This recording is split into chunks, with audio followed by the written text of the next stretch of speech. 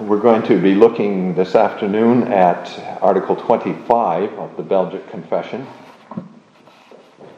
So let's turn there for a moment and read through that article.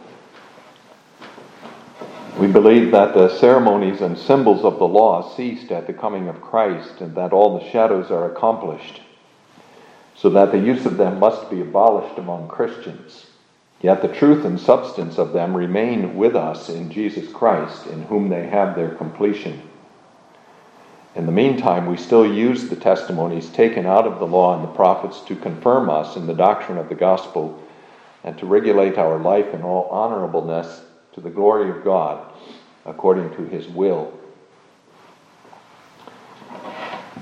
So, brothers and sisters, I suppose that the first question which occurs in connection with this article of the Belgic Confession is, why would the author of the confession include in a relatively brief confession an article on the abolishing of the ceremonial law?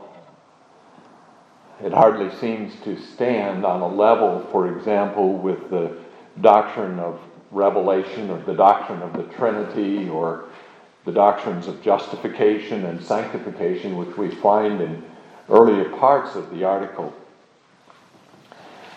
But I think the answer to that is probably twofold. In the first place, at the time of the Reformation, the Church of Rome had adorned, or perhaps we could better say corrupted, the worship of God with many, many ceremonies.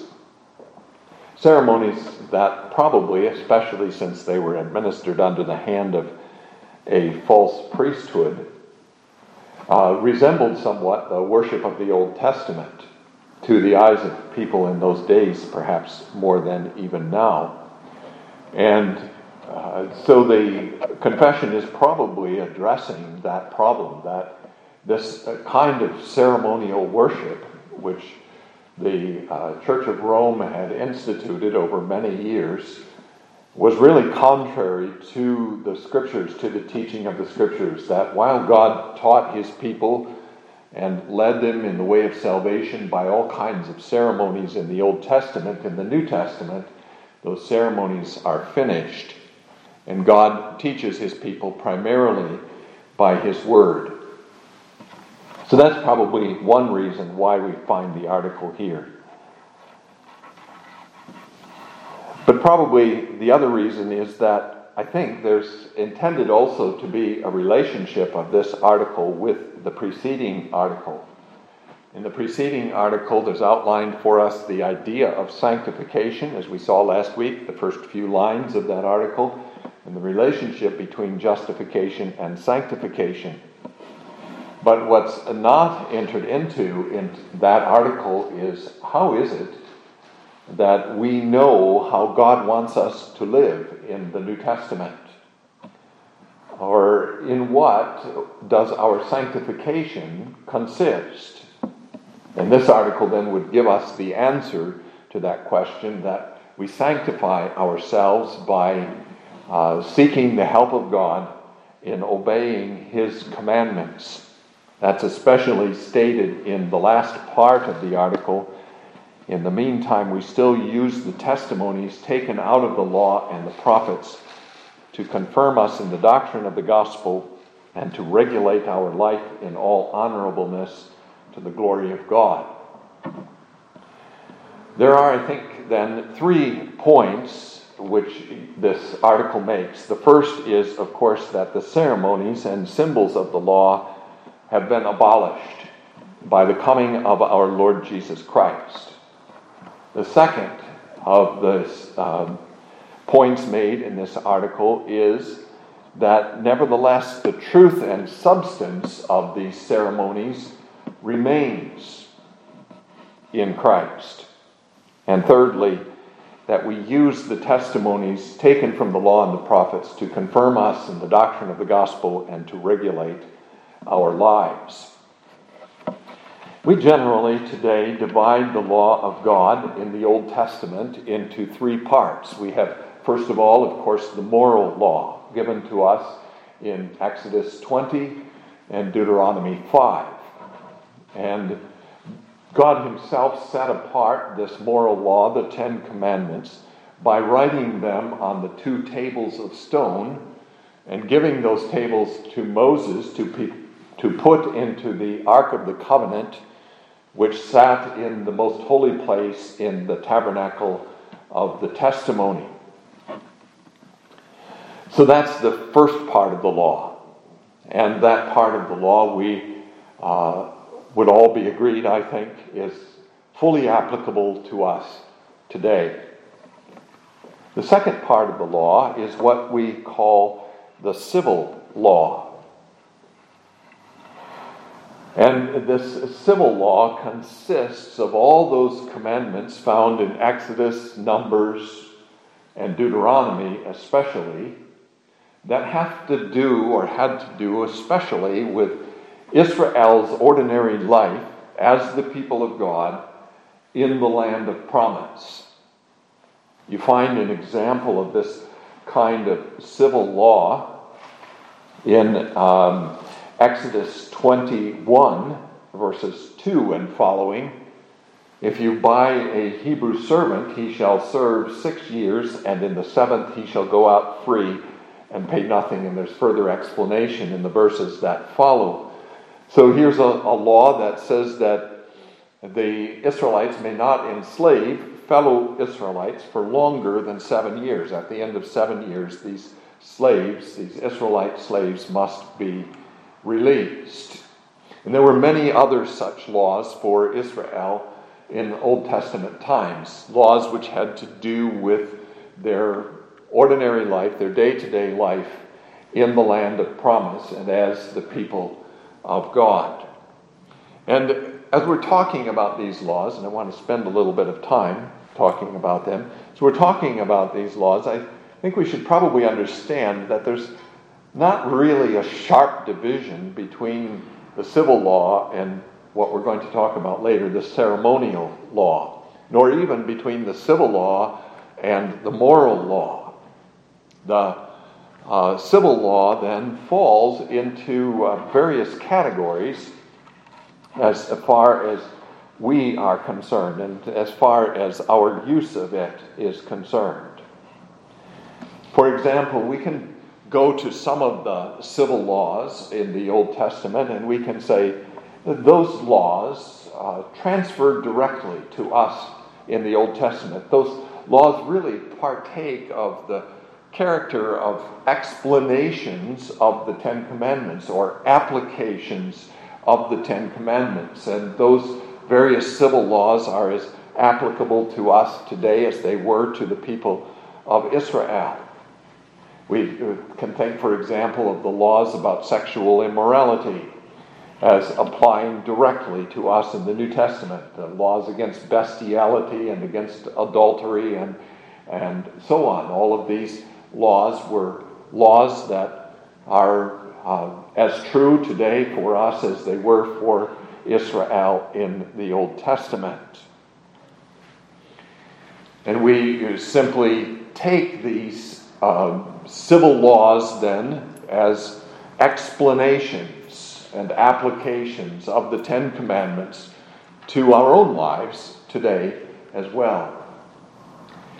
But then there are also certain of those Old Testament laws that we look at and we say, this is not really applicable to us any longer today. For example, one of the laws that Israel had to live by in the Old Testament was not plowing with an ox or a donkey together, not yoking an ox and a donkey together and plowing with them. And we would say, well, that's not really relevant to us today. There's nothing that we have to be concerned about in the law as it stands. But the law illustrates for us, nevertheless, as the Apostle Paul points out in 2 Corinthians 6, a very important point of God's rules for the life of his people, and that is that we must not be unequally yoked with unbelievers. Paul takes that law about not plowing with an ox and donkey together. And he says, what that law really means for us today is don't be unequally yoked with unbelievers. For what fellowship has light with darkness? And so the relevance of the law is not in the law itself, but rather in a principle which the law is intended to point us to. Or we might take, for example, the law that required the Israelites to put a parapet on the roofs of their houses. And that's a law, I think, that is applicable in a sense to us, in the sense that we have a responsibility not just to refrain from doing harm to our neighbor, but are responsible to protect the life of our neighbor. But as far as putting a parapet on our roofs, that's not necessary. We don't have those living spaces on our roofs as they did in those days. So you have these different categories. Some of those laws we simply say, well, those were peculiar to the people of Israel in the Old Testament. They're not really applicable to us any longer. They may, however, illustrate a point of the law, a significant point of the law, which we should be talking about and understanding. Paul takes another one of these laws, not muzzling the ox that treads out the corn, and he uses it in 1 Corinthians chapter 9, and he says with regard to it, does God take care for oxen? He's saying God was not particularly concerned with oxen in that commandment. He was much more concerned with men, and the principle which is illustrated by that law is that the laborer is worthy of his wages. And Paul takes that principle of the law and he applies it to preachers of the gospel, and he says the preachers of the gospel are worthy of earning a wage from their work. So you have this civil law, which we have to use, I think, to illustrate for ourselves the scope and application of the law of God to us, for us in the New Testament, but we can't just carry it over wholesale from the Old Testament to the New Testament. Some of it comes over directly, other parts of it are illustrations of biblical principles, others are much more perhaps ceremonial in character, and therefore have been fulfilled as other ceremonies were fulfilled in the coming of our Lord Jesus Christ. And that then brings us to the third part of the law, the ceremonial part, the part of the law with which this article of the confession is concerned. And these ceremonies have to do especially with Israel's worship. The ceremonies of, for example, circumcision, the observance of the feast days, the sacrifices required by the law, the burnt offerings and the peace offerings and the sin offerings and so on, and the cleansings, the various cleansings required by the law. All of these different ceremonies which the people of God were required to perform in connection especially with the worship of God. You find many of them, of course, in the book of Leviticus. Now, these ceremonies were of such a character that they pointed the people of Israel to spiritual realities in the New Testament. And God established them for the express purpose of pointing to these spiritual realities in the New Testament. He established the bloody sacrifices, for example, as symbols of the bloody sacrifice which our Lord Jesus Christ made by offering himself on the cross. And he established the ceremony of circumcision as a sign of the circumcision of our hearts, a bloody sign of the circumcision of our hearts. And he established the feast days to point to Christ our Passover and to show us in the Feast of Unleavened Bread, for example, the necessity of putting away the old leaven of sin, as Paul says in 1 Corinthians 5.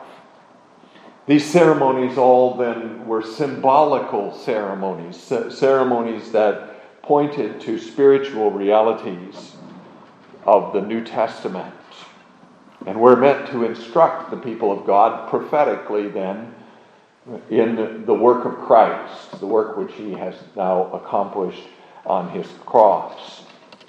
That work of Christ having been completed, the catechism or the confession says, those ceremonies must now cease. Christ has fulfilled them in his work, and those ceremonies must cease. Now, I think we've already pointed out that there was a couple of reasons probably, for including this article in the confession at the time that the confession was written, but I think it's important even for us today to recognize this. Not only over against the Church of Rome and its continuing very ceremonial kind of worship, but also because there are many Protestants today who have made some kind of return to these ceremonies of the law. There are the Messianic Jews, for example, who believe in the Lord Jesus Christ, but who seem intent on observing at least some of the ceremonies of the law, the feast days, for example, probably also the rite of circumcision. They want a continuance of at least some of the ceremonies of the law for Christians in the New Testament period. And there are also Gentile Christians, as we all know, who expect the temple and the sacrifices and so on to be restored. And they view the Jews as a people who are really separate from Gentile Christians, and the church, the Gentile church, as really an interlude between God's dealings with the Jews in the Old Testament and God's still to come dealings with the Jews before the end of this world. And increasingly even, I think we find today that there are Christians who observe the feast days. There are Christians, for example, who celebrate the Passover. Now maybe they do that just out of curiosity to see sort of what the Passover was like, what it was like in the Old Testament, to live under that law of the Passover, but I think we should recognize a danger in that. This is, the danger is, I think, that this may become a tradition for Christians.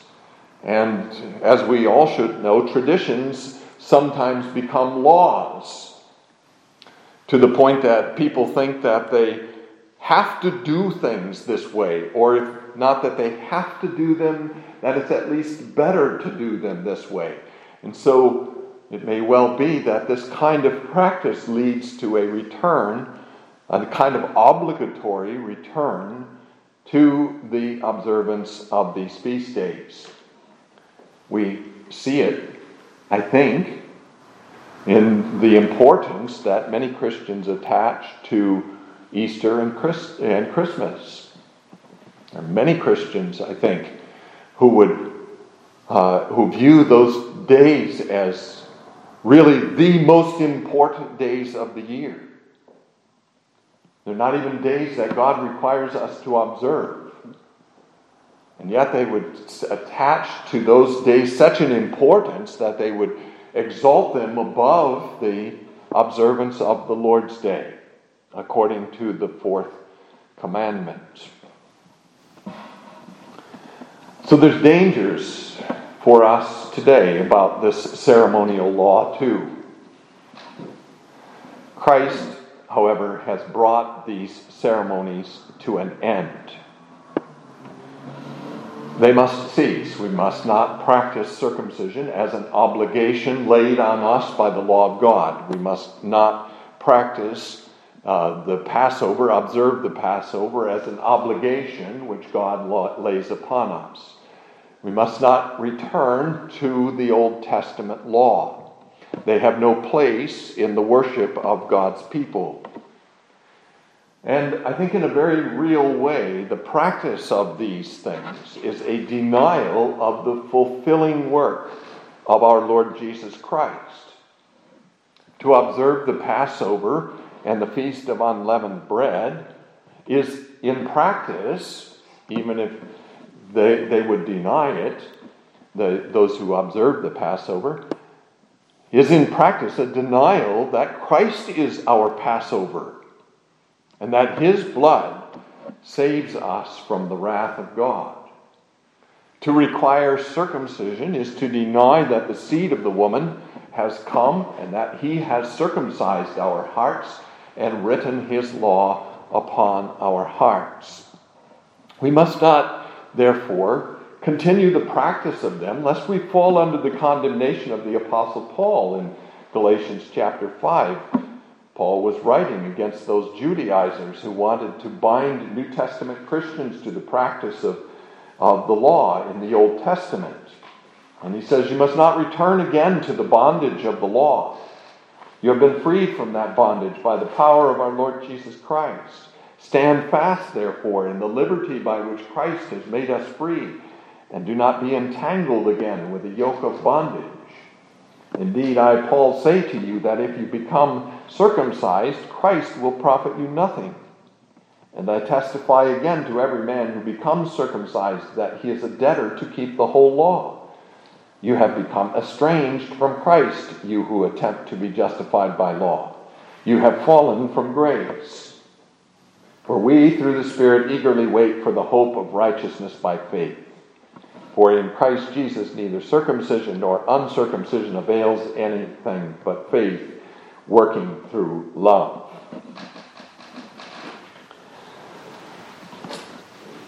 So he said, don't continue the observance of those ceremonies. Christ has fulfilled them. That's the first point. The spiritual realities are present now.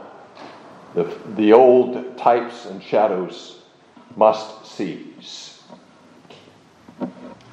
The second point is very closely then related to the first point, and that second point is that the substance then of those ceremonies remains.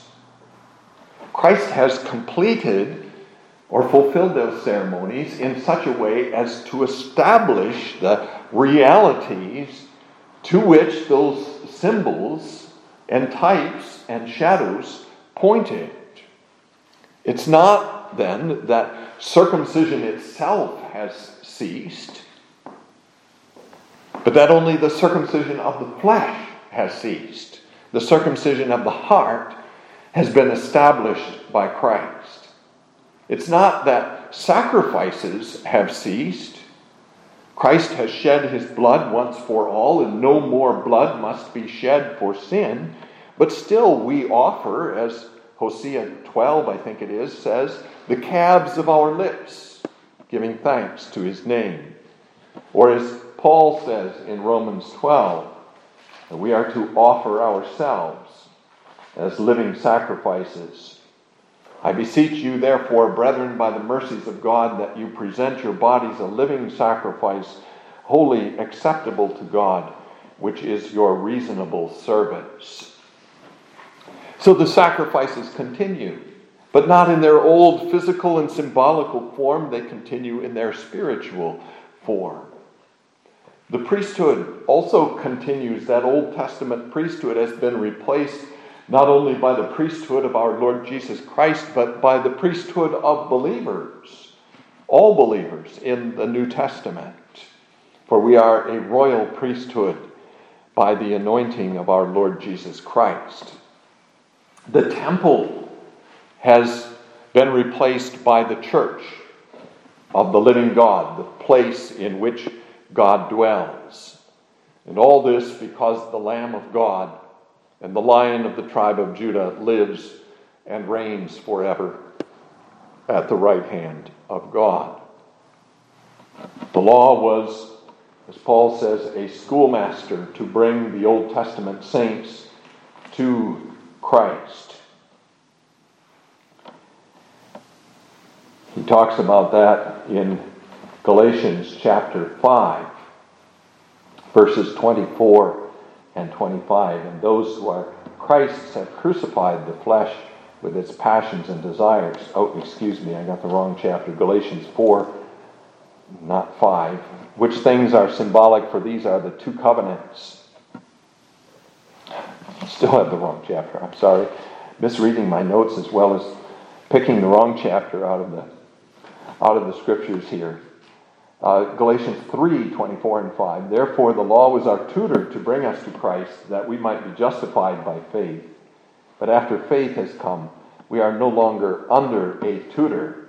And he says it again in Galatians 4, now I say that the heir, as long as he is a child, does not differ at all from a slave, though he is master of all, but is under guardians and stewards until the time appointed by the Father.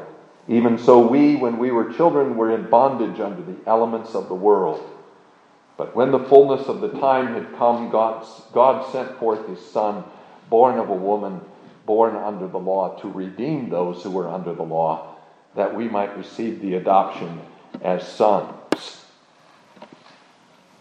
And of course, the whole point of the book of Hebrews is that when Christ came, he brought something better than what the people of God had in the Old Testament. The book of Hebrews talks about a better revelation God has spoken to us by his Son. A better and heavenly sanctuary. A better covenant and better promises. A better priesthood. The high priesthood of our Lord Jesus Christ. It points us to the fact that in the Old Testament, the people of God were kept from entering the tabernacle and the most holy place by the veil that was hung between the holy place and the most holy place. And it says Christ has torn that veil away and opened the way into the most holy place for all his people, so that we can enter the heavenly sanctuary with him.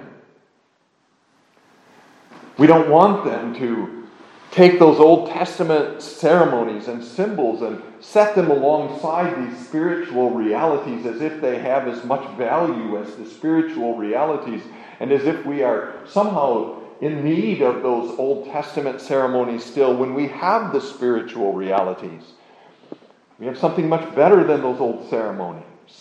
We have our Lord Jesus Christ, who is able to save to the uttermost those who come to God by him. We have better things than those. The substance, therefore, of the ceremonies remains in the saving work of our Lord Jesus Christ.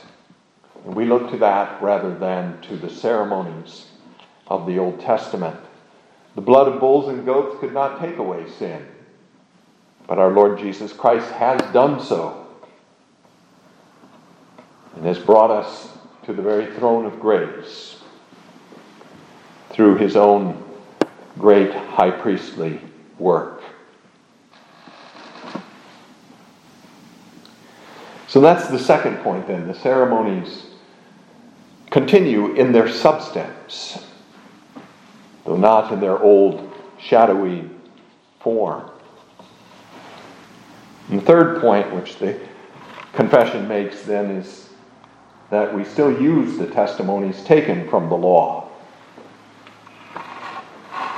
We still use them, and confession gives us two ways in which we use them. We use them to confirm us in the doctrine of the gospel, and we use them to regulate our lives. Let's look at each of those points separately. We use them, first of all, to confirm us in the doctrine of the gospel. What the confession is basically saying here is that in the Old Testament, God did not have a different way of salvation for his people. The way was the same. It's the way of the righteousness of God in Jesus Christ. It's the way of justification by faith and sanctification by the power of the Spirit. It's the way of grace, just as for us in the New Testament. Everything's essentially the same between Old Testament and New Testament. But while the people of God in the Old Testament waited for the promises of God to be fulfilled, they were like children. Children who didn't have a power of understanding, such as we have by the work of the Spirit, and who needed to be under tutors and governors and school teachers to lead them to Christ, who needed all those ceremonies then to illustrate for them the truth of the gospel. And so when we study the Old Testament, we look to see in the Old Testament Christ, and we look to see in the Old Testament Christ in a much more clear way, I think, than the Old Testament saints even did. We see in the testimonies of the Old Testament, in the ceremonies of the Old Testament, Christ, our Passover, Christ, our King, Christ, our High Priest, Christ, the Lamb of God who takes away the sins of the world. We see how in those ceremonies God was working with his people in the same way that he works with us today. And we even see in those ceremonies then the illustrations and symbols that help our minds understand these spiritual realities. For us, we might say that these ceremonies are kind of like parables. They give us earthly symbols and earthly pictures of heavenly and spiritual realities. We don't practice them, but we look at what the people of God did and we understand Christ in them. And they help to confirm us in the doctrine of the gospel. We see how wonderfully also God worked for his people in the Old Testament to save them by the promise of Christ, the seed of the woman, and the Lamb slain from the foundation of the world. We therefore glorify the wisdom of God in these things.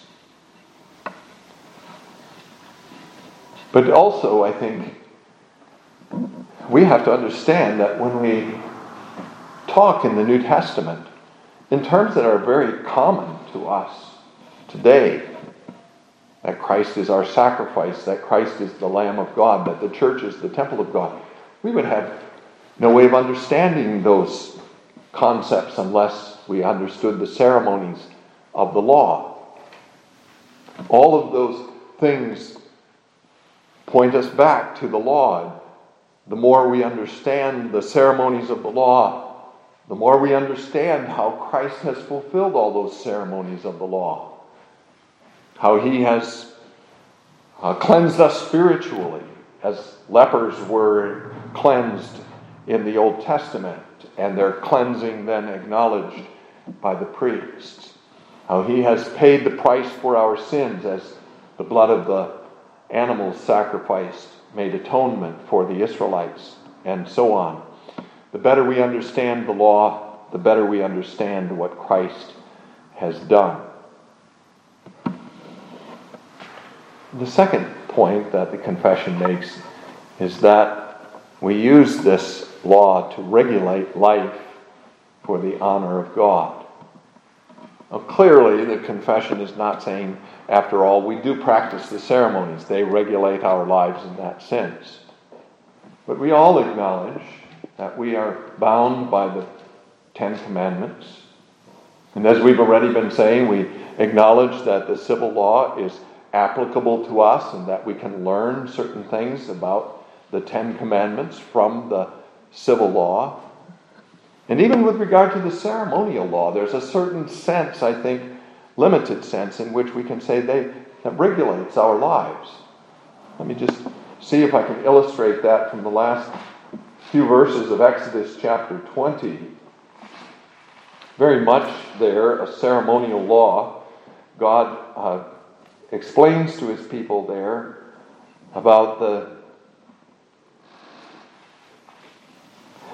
nature of the altars they are to use to worship him.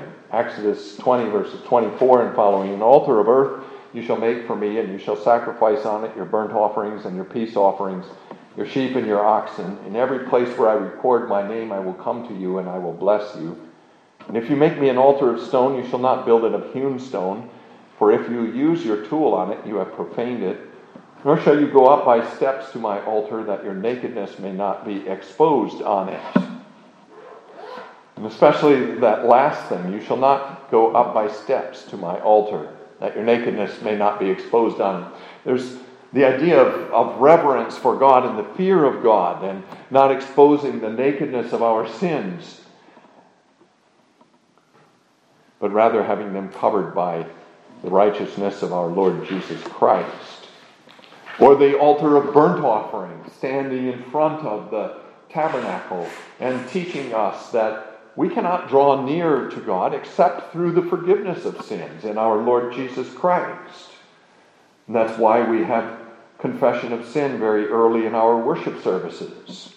We know that it's impossible for us to come to God, to enter into His presence, except by the covering of the blood of Jesus Christ, the great burnt offering for us.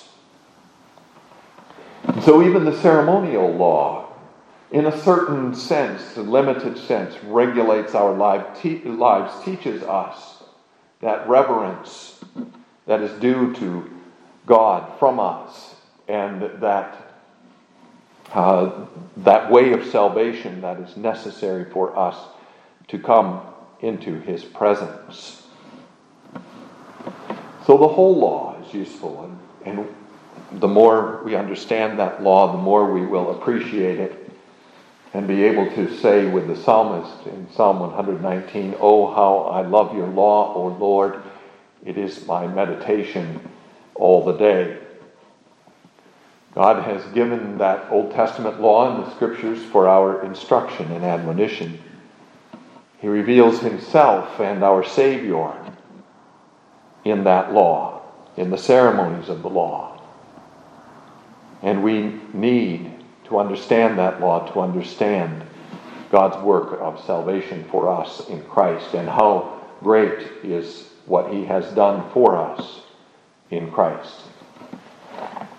Hebrews chapter 2 points us, I think, in that direction as well. Hebrews chapter 2, "Therefore we must give the more earnest heed to the things we have heard, lest we drift away. For if the word spoken through angels proved steadfast, and every transgression and disobedience received a just reward, how shall we escape if we neglect so great a salvation, which at the first began to be spoken by the Lord, and was confirmed to us by those who heard Him?" May God bless us with His word.